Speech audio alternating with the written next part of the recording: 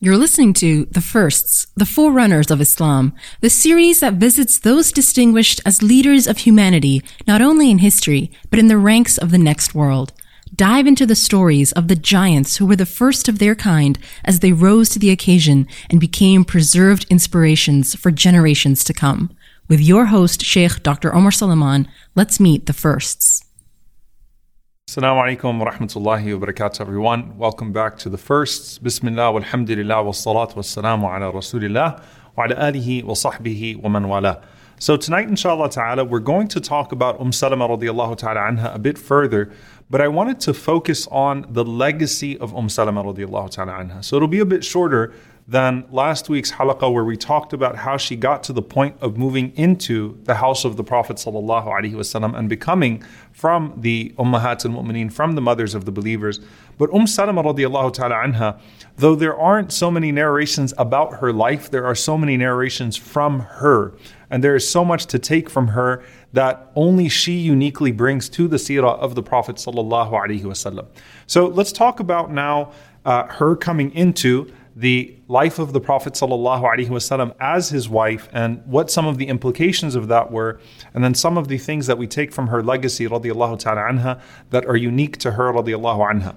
Well, for one, when she married the Prophet sallallahu alaihi wasallam, remember the Prophet sallallahu alaihi wasallam said that your family is my family, your children are my children, and this is going to be a significant part of what we cover tonight, inshallah ta'ala, particularly Zainab, her daughter, and how she really became the daughter of the Prophet sallallahu alaihi wasallam and was treated as such, not treated as different from the other children or grandchildren of the Prophet sallallahu alaihi wasallam, but really a beloved daughter to the Prophet sallallahu alaihi wasallam that was also an extension of the legacy of Salama radiallahu ta'ala anha.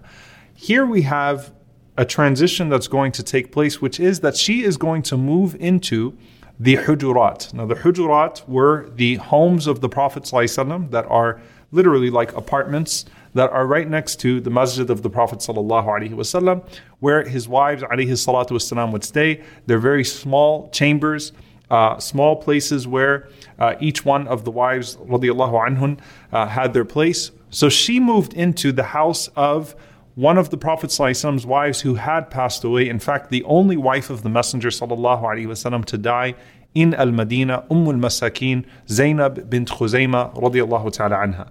The Prophet ﷺ only buried two wives in his entire lifetime. He buried Khadija radiallahu ta'ala anha, as we know, and this was the other wife that died while the Prophet ﷺ was still alive, Zainab bint Khuzaymah radiallahu ta'ala anha, who we'll talk about inshallah ta'ala in some detail later on bi'idhnillahi ta'ala in another lecture. So Zainab had passed away, and Salama is going to move into that home now with her children to function as fully a wife of the Prophet sallallahu alaihi wasallam, and her children raised up in the shadow of the Messenger sallallahu alaihi wasallam. But Salama radiallahu anha would immediately occupy a special place that would never be taken from her. For one, when she married the Prophet ﷺ, she was the eldest of his wives at that time. And when the Prophet ﷺ would visit his wives, he would always visit her first. So she had that distinction, that she was the first to be visited by the Prophet ﷺ. She also would be the one that would accompany the Prophet ﷺ on many of his journeys, and really became an advisor to the Prophet ﷺ in some of the most important incidents that would take place along those journeys, along those expeditions, and we'll talk about some of those. She had an elegance to her, radiallahu ta'ala anha, that was completely unmatched. So we already got a glimpse into her tawakkul in Allah subhanahu wa ta'ala, her trust in Allah. We got a glimpse into her life in terms of her patience. We have seen her bravery. We've seen her courage. We've seen her nobility. We've talked about the family that she came from and the generosity that she had, that she took as a trait and something to be proud of. We talked about her preceding her brothers to Islam and the fact that her brothers would narrate hadiths from her later on. So what does Salama radiallahu ta'ala anha look like when you meet her? Beyond her beauty, which was notable, she was extremely elegant, intelligent, she was knowledgeable, she was inquisitive, she was very outspoken. She was someone that had such a presence that she immediately occupied the place of a scholar in any gathering that she was in. So she really, when we say mothers of the believers, she truly, all of them are our ummahat, they're all our mothers. But she, subhanAllah, truly had that place of the mother of the ummah in that sense that, Salama radiallahu ta'ala anha was a scholar that would be looked to by anyone that came into her presence. And one of the things that we know about her radiallahu ta'ala anha is that from the women, after Aisha radiallahu ta'ala anha, she narrates the most ahadith from the Prophet sallallahu alaihi wasallam. So when you talk about legacy, much of what we know about the Prophet sallallahu alaihi wasallam would come through her. Just like we said when Abyssinia, with the situation in Abyssinia, we know what we know about Abyssinia through the eyes of Salama radiallahu ta'ala anha. Likewise, you're talking about hundreds of narrations that are frequently quoted amongst the Muslims from the Prophet sallallahu alaihi wasallam and about the Prophet sallallahu alaihi wasallam that come through Salama radiallahu ta'ala anha. So hundreds of ahadith that she narrates from the Prophet ﷺ. No one outranks her in that sense amongst the women other than Aisha radiallahu ta'ala anha. And, she also was known for her eloquence and her mastery of the Arabic language. They said that Salama radiallahu ta'ala anha, what's narrated about her, is that she always said the perfect thing about the situation, right? So when she was describing something, she would describe it perfectly. When she wanted to ask a question, her questions were clearest. When she gave a fatwa, her fatawa were the clearest, were the most concise and clear and straight to the point. She had a beauty to her tone, radiallahu ta'ala anha, and a mastery of the language. She never had to repeat herself, radiallahu ta'ala anha, because of how eloquent and how, precise her delivery was, radiallahu ta'ala anha. So I'm just trying to give you this portrait of her, radiallahu ta'ala anha, that can clearly be derived through the various incidents about her, radiallahu ta'ala anha. And not only would the Prophet sallallahu alaihi wasallam ask her, for advice, but she would ask the Prophet sallallahu alaihi wasallam some difficult questions. And she was known to be willing to answer difficult questions as well. So a lot of the masail, a lot of the questions that show up in the religion that have to do with some of the embarrassing topics, topics surrounding intimacy or topics surrounding women's issues in particular. Salama radiallahu ta'ala anha was the one that would tackle it in a way that was appropriate, but at the same time did not have any ambiguity to where the ummah would not understand those issues properly. So she is the advisor to the Prophet ﷺ. She asks the Prophet ﷺ difficult questions. She is able to take on difficult questions from the ummah, and she occupies that special place for all times, as we'll see when we talk about the types of ahadith that we have from her, radiallahu ta'ala anha. So where do we find her most famous incidents with the Prophet ﷺ after she married him? Now, again, when you talk about questioning, just look at what she asked the Prophet ﷺ before she married him. Though she was ecstatic, right, that a proposal would come to her from the Messenger of Allah sallallahu alaihi wasallam, she made it a point to state her boundaries from the very beginning, to state her issues from the very beginning, the three things that she mentioned to the Prophet ﷺ. And that played out in a very special way that, though the Prophet ﷺ, of course, would have never mistreated her children, but the Prophet ﷺ going out of his way to make her family feel like his family, sallallahu alaihi wasallam, not excluded in any way whatsoever. So where do we really find her greatest contributions in the life of the Prophet sallallahu alaihi wasallam in terms of the incidents of the seerah? None so more than Hudaybiyah, the Treaty of Hudaybiyah. Because this was a situation where the Prophet sallallahu alaihi wasallam himself was stuck in trying to figure out how to make his companions deal with the situation in the way that was most appropriate. So let's just kind of give some pretext to this. Salama, after she married the Prophet ﷺ, she accompanied the Prophet ﷺ on Bani Mustalaq. She accompanied the Prophet ﷺ in Khaybar. She accompanied the Prophet ﷺ in Hunayn. She accompanied the Prophet ﷺ, in fact, in the conquest of Mecca after Hudaybiyah. And she was present, particularly when the Prophet ﷺ signed the Treaty of Hudaybiyah. And she was amongst those that were present at Bay'atul Ridwan, at the pledge that took place, Bay'atul Ridwan, which we talked about with Uthman radiallahu ta'ala anhu, right? That special pledge under the tree that Allah subhanahu wa ta'ala mentions to us in the Quran. So what happens in the Treaty of Hudaybiyah? Obviously, the Sahaba, particularly the Muhajirun that came from Mecca, had been dreaming about the moment that they could go back to Mecca. Imagine the emotions of the companions of the Prophet ﷺ that were run out and persecuted, and now they are on their way to make Umrah. and they are already, intending to reach Mecca, and they are stopped in the place of Hudaybiyah. This treaty takes place, and the Prophet ﷺ now is telling them that we're going back to Medina.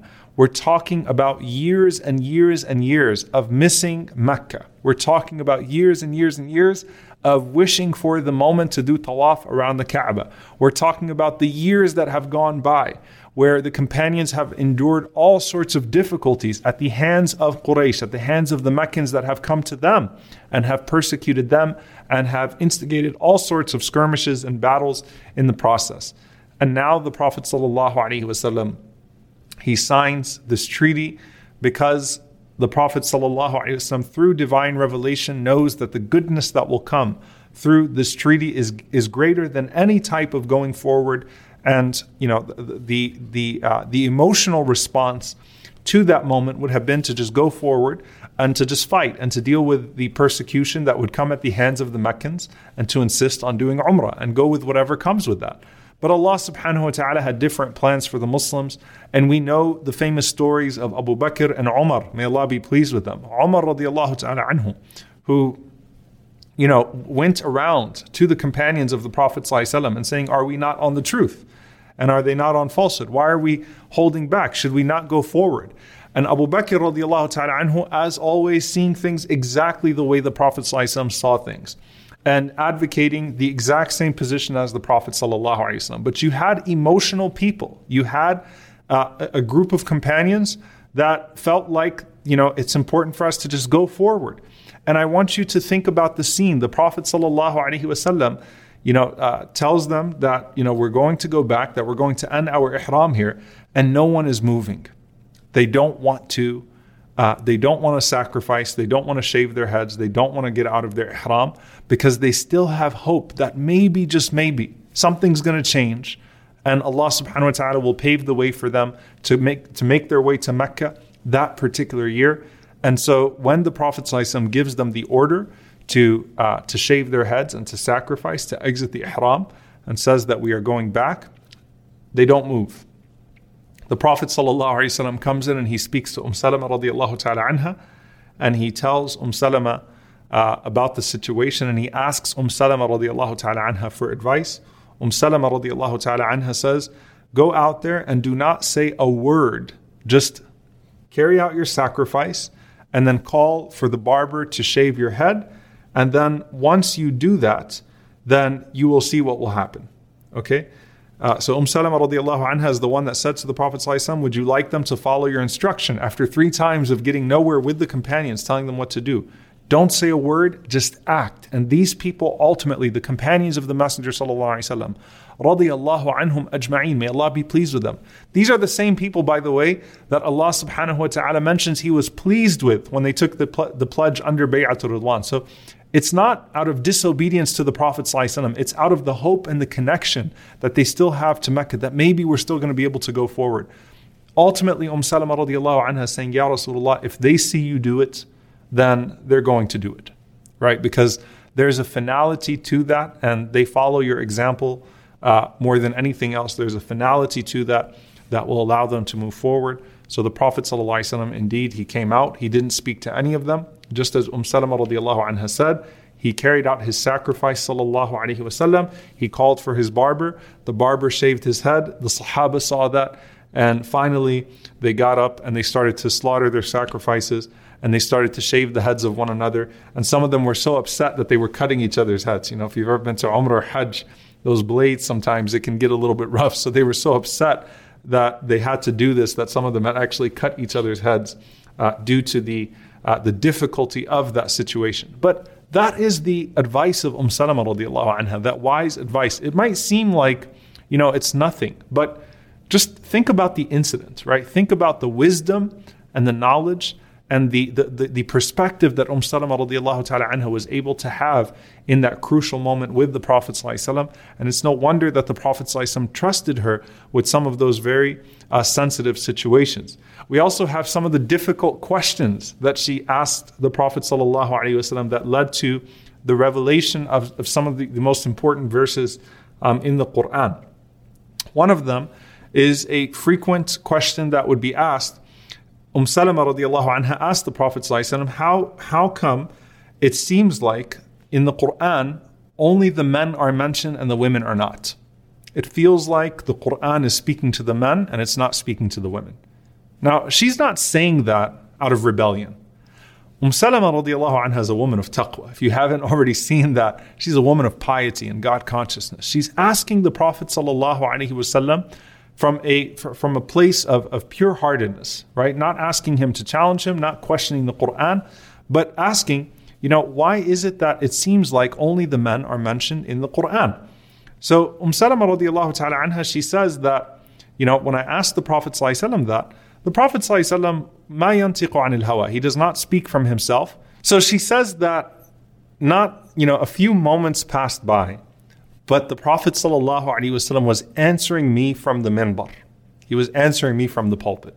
So think about the situation. She asked him this question in his home, and then the Prophet ﷺ was not able to answer her at the moment, but he goes to the minbar. And the Prophet ﷺ starts to address the issue that Salama radiallahu ta'ala anha had asked him about. And when she said that I heard the Prophet ﷺ beginning to address the issue, she said, I quickly tied my hair. I put my hair up, I tied my hair, and I went to my door, and I started to listen carefully to what the Prophet ﷺ was saying. And the Prophet ﷺ had answered her question, and he said, Allah subhanahu wa ta'ala has revealed, Inna al-Muslimina wal-Muslimati wal-Mu'minina wal-Mu'minat wal-Qanitina wal-Qanitat wal-Sadiqina wal-Sadiqat. The very long verse that verily the Muslim men and the Muslim women, the believing men, the believing women, the devout men, the devout women, the truthful men, the truthful women, the patient men, the patient women, the humble men, the humble women, the charitable men, the charitable women, the men who fast and the women who fast, the men who guard their private parts and the women who guard their private parts, men who remember God often and women who remember Allah often. For them Allah subhanahu wa ta'ala has prepared forgiveness and a great reward, which is verse 35 in Surah Al-Ahzab. This verse, which actually spells out that the men and the women are equal in their reward, are spiritually equal in the sight of Allah subhanahu wa ta'ala, was revealed as a response to Salama radiallahu anha, asking the Prophet ﷺ what must have been on the minds of many women at the time of the Messenger ﷺ. Establishing that when Allah subhanahu wa ta'ala speaks to the mu'mineen in the male sense, it includes the men and the women in terms of reward and duty, unless something specifies otherwise, that the Quran is speaking to both men and to women. But that's Salama radiallahu anha asking the Prophet ﷺ that question, and that is the background of that revelation, of that beautiful verse of the Quran, which lays out the men and the women in similar fashion in that regard. There's also a narration from Mujahid, rahimahullah ta'ala, that Salama radiallahu ta'ala anha once said to the Prophet ﷺ, Ya Rasulullah, تغزو الرجال ولا نغزو, that the men go out to battle and we don't go out to battle. And we have نصف الميراث, we have half of inheritance. How come we have half of the inheritance and not the same as the men? It's also a question that's asked. Now keep in mind, by the way, that Islam was the first religion to establish any inheritance for women. Okay? It was the first religion to establish any inheritance for women. And the idea that it has established half for women and half for men is not necessarily true, because there are multiple circumstances, in fact, numerous circumstances where the women will get the same as men, or in fact even more sometimes, right? Depending on which woman and depending on how the equations, shape out. However, the idea here, of men having more inheritance in a default situation than women, meaning sons and daughters, comes from the idea of the huquq, the rights and the responsibilities, and how that's all worked out in the Sharia. And so the idea that women have the right to their own wealth, whereas men do not have the right to their own wealth in the sense that they are entrusted with spending upon their families and multiple other things, obviously factors into that. And we have, alhamdulillah, a great paper at Yaqeen on 5 myths in regards to women in Islamic law, where you can read more about the inheritance question. But this was a question that Salama asked the Prophet ﷺ. And this is, according to this narration from Mujahid rahimahullah ta'ala, that the incident in which Allah subhanahu wa ta'ala revealed, وَلَا تَتَمَنَّوْا مَا فَضَّلَ اللَّهُ بِهِ بَعْضَكُمْ عَلَى بَعْضٍ, لِلرِّجَالِ نَصِيبٌ مِمَّا اكْتَسَبُوا وَلِلنِّسَاءِ نَصِيبٌ مِمَّا اكْتَسَبْنَ, where Allah subhanahu wa ta'ala mentions to not wish or to not desire that which Allah subhanahu wa ta'ala has apportioned to one group over another. For the men is that which they have earned, for the women is that which they have earned, and to ask Allah subhanahu wa ta'ala from His virtue, from His bounty, and that Allah subhanahu wa ta'ala is all knowledgeable upon all things. So Allah subhanahu wa ta'ala answering also the inquiry of Salama radiallahu ta'ala anha, that this is not a sign of value. This is something that plays out in regards to responsibilities, in regards to some of the norms, and it's part of the knowledge and the wisdom of Allah subhanahu wa ta'ala, but certainly again, not as a part of devaluing women as the twin halves of men that the Prophet ﷺ said that they are. We also see the verse of Ahlul Bayt, as we said, was revealed in her home and included her family, which we talked about last time. And Salama radiallahu ta'ala anha is one of the few people that was able to see Jibreel alayhi salam in human form. That Dihya, that Jibreel alayhi salam visited in human form, where he resembled Dihya radiallahu ta'ala anhu in her home radiallahu ta'ala anha. So she's special in that sense as well. Okay, that she was someone who would ask the Prophet ﷺ questions that revelation would come down in response to. And again, she was uniquely qualified, uniquely fit to narrate the ahadith about the migration to Abyssinia, about the Prophet's home life, about marital issues, about gender issues, about issues of intimacy, about her own life experiences. And she was truly the mother of the believers in that sense as well, radiallahu ta'ala anha, in that she was always able to address some of those very sensitive issues and never shy to ask the Prophet sallallahu alaihi wasallam about some of those very sensitive issues, radiallahu ta'ala anha. And thus would also be the situation of her daughter Zainab, who would grow up to become a scholar like her, and really carry on with that same dedication to the Prophet sallallahu alaihi wasallam, to his ahadith, to his sunnah, and have the brilliance of her mother Salama radiallahu ta'ala anha. After the Prophet ﷺ passed away, Salama radiallahu ta'ala anha was known for dedicating her life to worship and dedicating her life to teaching. And so her home became a university of sorts.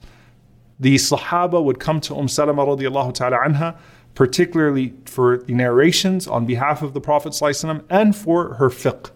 And so you find that the Sahaba considered her from the fuqaha of the Sahaba, from the jurists amongst the companions, from those who would be frequent in giving fatwa and speaking to the issues as they arose and delivering some of those fatawa. Ibn Abbas radiallahu ta'ala anhuma was a student of Salama radiallahu anha. He used to go to her and ask her some of the difficult questions, and she would always be fully capable of answering some of those questions radiallahu ta'ala anha.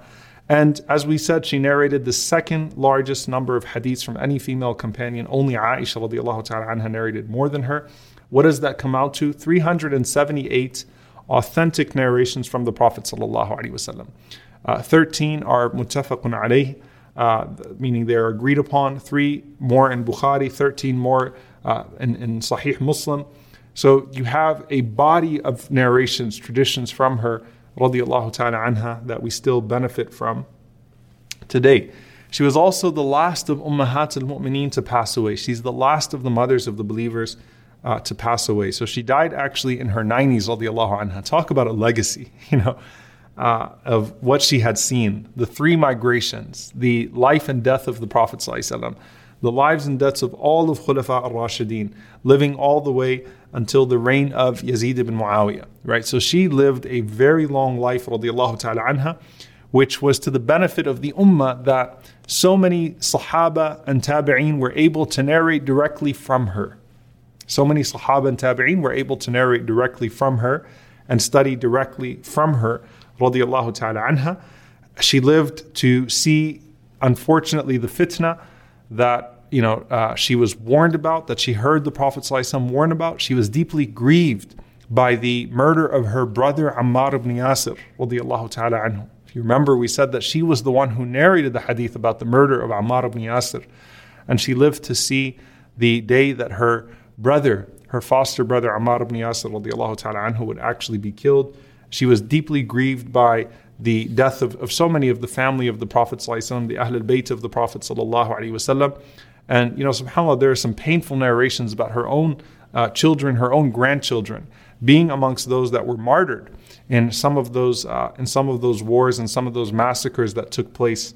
A very painful narration about Zainab, the daughter of Salama, two of her sons being killed in the massacre of Al-Madinah that was carried out in the reign of Yazid ibn Muawiyah, and being placed in front of her, two dead sons being placed in front of her. So, subhanAllah, in her lifetime, she saw so much of the history that was pleasant and not so pleasant, where you had victory and you also had some of the division and the turmoil that would arise in the ummah. So her children, her grandchildren went on to be soldiers and governors and martyrs. SubhanAllah, everything in between. And she witnessed all of that, radiyallahu ta'ala anha. There are a few things I want to mention about her. Then I want to talk about some of the not so known parts of her legacy. Okay? For one, one of the beautiful things we have from her is that she kept the hair of the Prophet sallallahu alaihi wasallam, similar to Khalid ibn al-Walid radiyallahu ta'ala anhu. Khalid was famous for placing a hair of the Prophet sallallahu alaihi wasallam in his helmet, right? And in one of the battles, when the hair came out of his helmet, he, in the middle of battle, forgets himself, right? And just looks for that hair to place back into his helmet, seemingly not even caring for his own life. And Khalid radiyallahu anhu, of course, was a cousin of Salama radiyallahu ta'ala anha. So Salama used to keep some of the hair of the Prophet sallallahu alaihi wasallam, and certainly relished whatever she had left of the Messenger sallallahu alaihi wasallam. She lost him. She lost her first husband, Abu Salama. And the Prophet sallallahu alaihi wasallam, of course, told her that you would be the best with the best of your husbands in Jannah, that she would be with the Messenger sallallahu alaihi wasallam. And she died of natural causes, and the one that would lead her janazah was Abu Hurairah radiyallahu ta'ala anhu, the great Sahabi, the great narrator of the hadith of the Prophet sallallahu alaihi wasallam. So I want to talk about two things, inshallah ta'ala, two extensions of her legacy that often go unappreciated. The first one is regarding her daughter Zainab. Okay, as we said, her children were Sahaba, right? They met the Prophet sallallahu alaihi wasallam, they lived with the Prophet sallallahu alaihi wasallam, and they were considered from Ahlul Bayt of the Prophet sallallahu alaihi wasallam. Now, when she married the Messenger sallallahu alaihi wasallam, her youngest daughter Zainab was still breastfeeding. She was still a very young girl. And so the only father that she would really know growing up was the Prophet sallallahu alaihi wasallam, not Abu Salama radiyallahu ta'ala anhu. And the Prophet sallallahu alaihi wasallam loved this young girl so much and imparted so much upon this young girl. And because she was not of marriageable age as she was growing up in the house of the Prophet ﷺ, she spent the most time in the house of the Prophet ﷺ and Salama radiyallahu ta'ala anha. And there's so many different things we take. Number one, Zainab radiyallahu anha would narrate many ahadith herself. She was known herself for her knowledge and for her intelligence, and for taking from Salama radiyallahu anha some of those most praiseworthy qualities. She also gives us a dimension into the life of the Prophet sallallahu alaihi wasallam, an example which is the example of a stepfather. A lot of times when you have marriages that take place where the children come from a previous marriage, they're going to be treated differently, right? There's often tension that's going to arise, and there's often going to be an issue with treating, the children of your spouse from a previous marriage with the same level of love and respect and honor that they so desperately need, right? And Rasulullah sallallahu alaihi wasallam, when he told her, reassuring her that your family is my family, here's how the Prophet sallallahu alaihi wasallam actually carried that out. When the Prophet sallallahu alaihi wasallam used to come to Salama radiyallahu anha, when he would enter the house, he would ask, where is our Zainab? Not where is Zainab, where is our Zainab? And Zainab radiyallahu anha would run to him, and the Prophet sallallahu alaihi wasallam would grab her, and he would kiss her sallallahu alaihi wasallam, and he would play with her alayhi salatu wasalam. So he didn't walk in and it was like, let me talk to my wife, and then, okay, there's Zainab again. No, he would walk in and immediately say, sallallahu alaihi wasallam, where is our Zainab? Okay, so he called Zainab, he attributed Zainab to himself.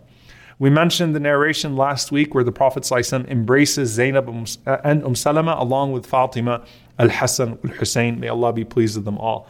We also see a narration where Ammar ibn Yasir radiyallahu ta'ala anhu, that he would pick up Zainab. Remember, he is her uncle, right? And he would pick her up when she was a young girl. And he would joke and he would say, this is the one who has come between the Prophet ﷺ and his family. Because the Prophet ﷺ loved her so much that it's like she has distracted the Prophet ﷺ. She's taken his attention away from all of the rest of his family members because of how much the Prophet ﷺ loves her. And there's a beautiful narration. It is one of my favorite narrations about the Prophet ﷺ and Zainab. And listen carefully, by the way, those of you that have daughters in particular, as you think about how these playful moments will come to play. The Prophet ﷺ had a habit with her of splashing water in her face from his wudu. So he would play with her, sallallahu alaihi wasallam, and he would take the water and he would splash it in her face. And there's a very particular incident that's mentioned where the Prophet ﷺ was washing himself after a state of janaba, and Salama said, go to him. And the Prophet ﷺ took water and he threw it in her face. نضح في وجهي من الماء. He threw water in my face and he said, irji'i, go back, playing with her, radiyallahu ta'ala anha. And there was something that came out of this. Number one, just the beauty of this. The Prophet ﷺ playing with her like his daughter, making it a point to show that extra attention, to sprinkle some water in her face, to show that joy and to give her memories of joy that she could carry. I mean, who gets to grow up and say that my stepfather was the Prophet ﷺ and treated me like his own, never made me feel like I wasn't his daughter? There's something very beautiful that comes out of that. Zainab would live a long life, and she would be noted as the most knowledgeable woman in Medina. Okay? And, would end up being the teacher of some of the most incredible scholars. She was the teacher, listen carefully, the teacher of Urwa ibn Zubayr, who we get most of the seerah from. She was the teacher of Zainul Abidin, Ali ibn al-Hussein, the great grandson of the Prophet ﷺ. The great scholar, imam, sage, was a student of Zainab bint Abi Salama. She was the teacher of Salama ibn Abdul Rahman. Abu Rafi', the great imam of Al-Madinah, he said that she was the most knowledgeable woman of her times. Afqah nisa. Just like Salama was known for her knowledge and her scholarship, she was known for being the most knowledgeable scholar from the women of her time. And here's what comes out of the Prophet ﷺ sprinkling water in her face. What is known about her is because from the day that the Prophet ﷺ sprinkled water in her face, مَا نَقَصَ مِنْ وَجْهِهَا شَيْءٍ. She never aged. She never aged. Her face always remained as youthful as the time when she was with the Prophet ﷺ. And they attributed that to the Prophet ﷺ's habit of putting the water in her face, radiyallahu ta'ala anha. So she lived to be ajuza. She lived to be an elderly woman, just like her mother. But though she lived to be an elderly woman, she always kept the youth in her face because of the Prophet ﷺ sprinkling water in her face, and certainly the joy in her heart when she narrates hadiths of the Prophet ﷺ. Think about the thoughts that come to her mind, right? She remembers the Prophet ﷺ as a father that always made it a point to show her that added level of compassion, that added level of love, which is so important, especially for those. It's important to be that with your children, period. But especially, subhanAllah, those that are dealing with orphans or those that are dealing with stepchildren, to really make it a point to impart that love and that joy upon them. So that is Zainab radiyallahu ta'ala anha. Zainab, the daughter of Salama and Abu Salama, but the stepdaughter of the Prophet ﷺ, who would carry on the legacy, who was like her mother, and who had those precious memories with the Prophet ﷺ, and was a teacher to some of the greatest imams of the tabi'een. There's another one that is, subhanAllah, just the beauty of Islam in what it established. Possibly the greatest imam of the tabi'een, Imam Hassan al-Basri, radiyallahu ta'ala anhu. Imam Hassan al-Basri, who rose to be known as the master of the tabi'een, the master of the second generation of this ummah, right? The best of the second generation of this ummah, has a very unique connection to Salama. But when I say the genius of Islam, the beauty of Islam, it is that Imam Hassan al-Basri was the child of two freed slaves. When you talk about Islam being able to transcend immediately this idea of being an Arab religion and immediately become not just the religion of the Persians and the religion of the Africans and the religion of so many different empires and nations and peoples, but the fact that people would rise immediately to become scholars and spokespeople for this religion from those regions, that they were not shackled, that they were not put down because they belonged to different races and different nations. SubhanAllah, think about where Islam came from. Islam started with its main opponent as tribalism, right? And everything that was enshrined through the system of tribalism, slavery, racism, family ties, sub-tribes, economic inequality, and the way that people were given rank in accordance with all of those different things. Imam Hassan al-Basri, rahimahullah ta'ala, out of all people, the child of 2 freed slaves, his father, radiyallahu ta'ala anhu, was a freed slave of none other than Zayd ibn Thabit, radiyallahu ta'ala anhu. Okay, so the one who, of course, gathered the Quran, radiyallahu ta'ala anhu. His mother was a freed slave of Salama. The mother of Imam Hassan al-Basri was a freed slave of Salama. Her name was Khayriyah, radiyallahu ta'ala anha. And Imam Hassan al-Basri, rahimahullah ta'ala, was born in the house of Salama. This is such an amazing connection, subhanAllah, to make when you think about scholarship and legacy and wisdom. And those that know Hassan al-Basri, rahimahullah, will particularly appreciate this connection. Even though his mother was a freed slave, she still lived with Salama. She accompanied her. She became like a daughter to Salama herself and became a great student of Salama herself. Imam Hassan al-Basri, rahimahullah ta'ala, he describes his childhood in the house of Salama. Okay?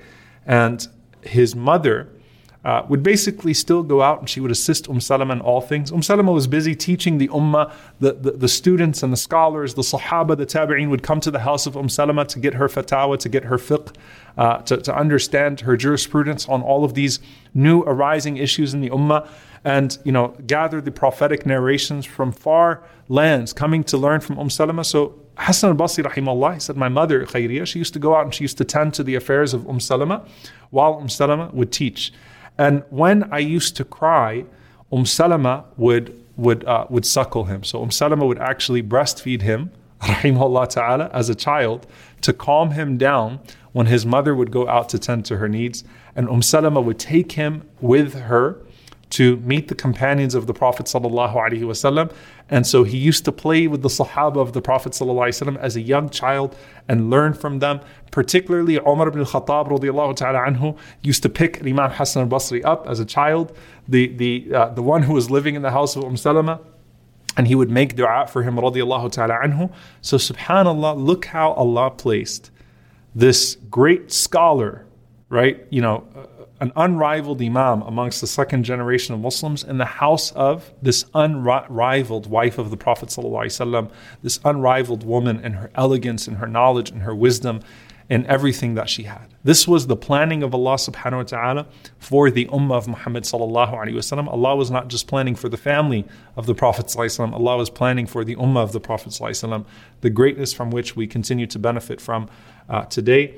May Allah subhanahu wa ta'ala be pleased with our mother, Salama. May Allah azza wa jal reward her for all of the good that came from her that we benefit from, whether we attribute it to her or not. May Allah subhanahu wa ta'ala gather us with the Prophet sallallahu alaihi wasallam and the companions, our mothers, and the family of the Prophet sallallahu alaihi wasallam and his companions and those that were beloved to him and the Salihin. May Allah gather us with them all in Jannat al-Firdaus. Allahumma ameen. Jazakumullahu khairan. Wassalamu alaikum wa rahmatullahi wa barakatuh.